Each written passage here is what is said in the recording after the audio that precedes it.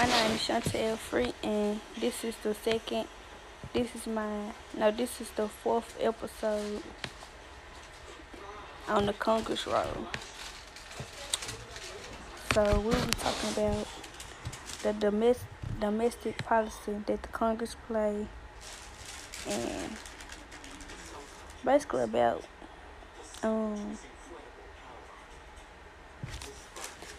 this I don't know how to say it, but discretionary tariff spending and mandatory spending about like the presidents and stuff, the federal government.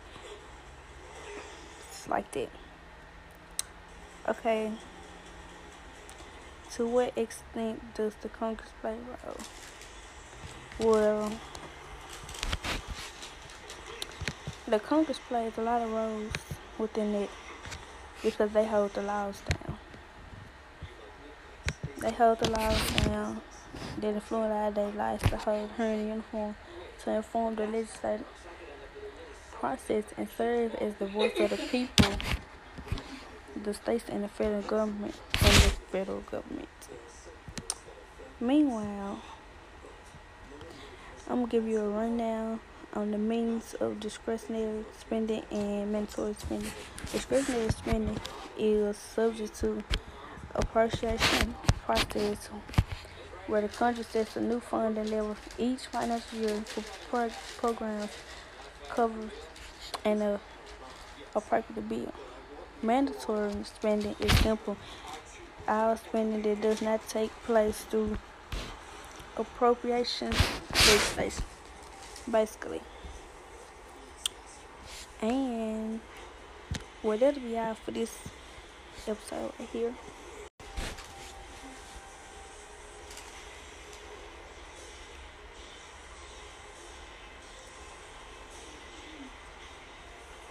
Okay, the total federal spending has grown every year since 2013, growing from 3.45 trillion in like 2013 for like a project of 4.65, and this in 2020. The trend is only accelerated since 2016, with spending increasing near about 340 billion between 2018 and 2019. Spending in 2020 is projected to be at least 200 billion more than 2019, about 2/3 of that, which is basically increasing the mandatory spending, maybe even the net interest. While the remaining comes from the discretionary spending, it increases. The spending growth is true in both dollars and shares as the economy, while spending actually shrunk as a share of the GDP in 2016-18 from 20% and then 20.2%. So basically the trend reversed it. Like, it's hard to explain, but the trend reversed it. Like, yeah.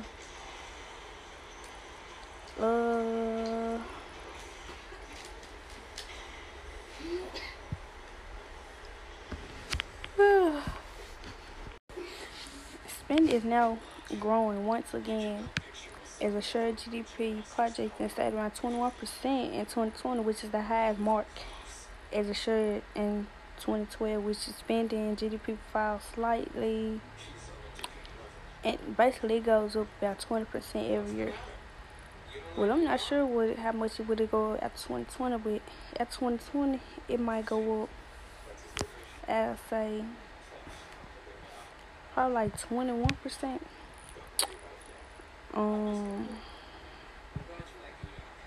Well, yeah, that would be. Let's see. Okay, the discretionary spending is part of the United States federal budget that the Congress operates each year. The Constitution got Congress authority to raise to spend money for the federal government, to check the equals and all this stuff. The budget process traditionally begins with the president's budget. Uh, where discretionary budgeting takes out money to tools. Well, basically, those are the tools. The Congress allowed amount of discretion the government spends annually. The budget process begins with the president presents his budget for the financial year to the Congress. So basically, Trump administrator released his budget on February 10th, right? But this hadn't happened yet. Like, it's gonna be like 1 point some dollars, millions, like this stuff.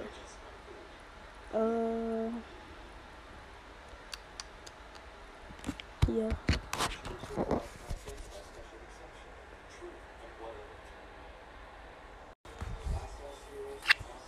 In order for the people to stop all this, they would have to reduce like military spending, jobs, uh, wages, like all that. So the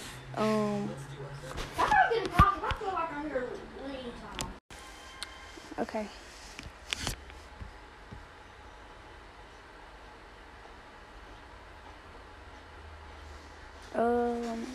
The military budget is greater than those.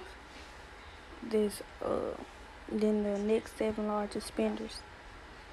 The second is like China and stuff, people like that, because they make everything and all that stuff. Military spending creates jobs. That's the second one. But they say defense spending is not the correct way to create jobs, like,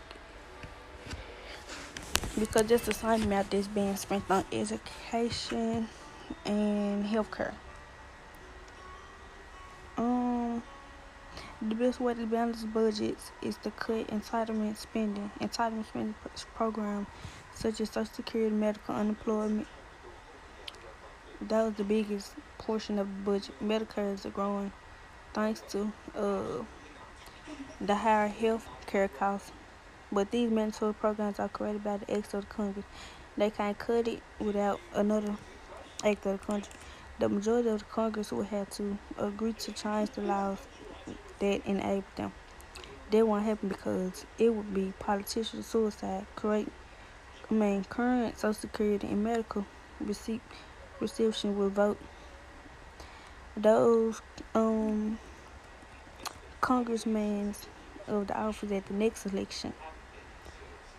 But that's only if they cut all that out. But I'm pretty sure that they won't.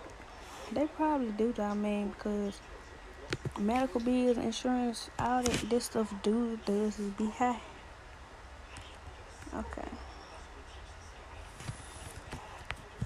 Okay, defense is spent this year is about like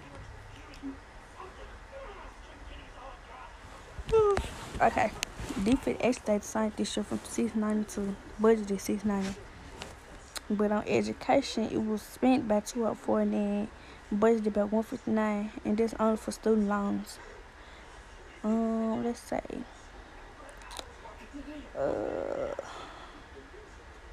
medical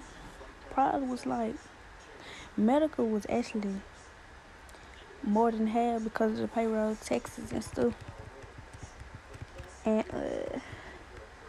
security, that wasn't nothing. But Veterans Affairs, 218, 214, because of COVID.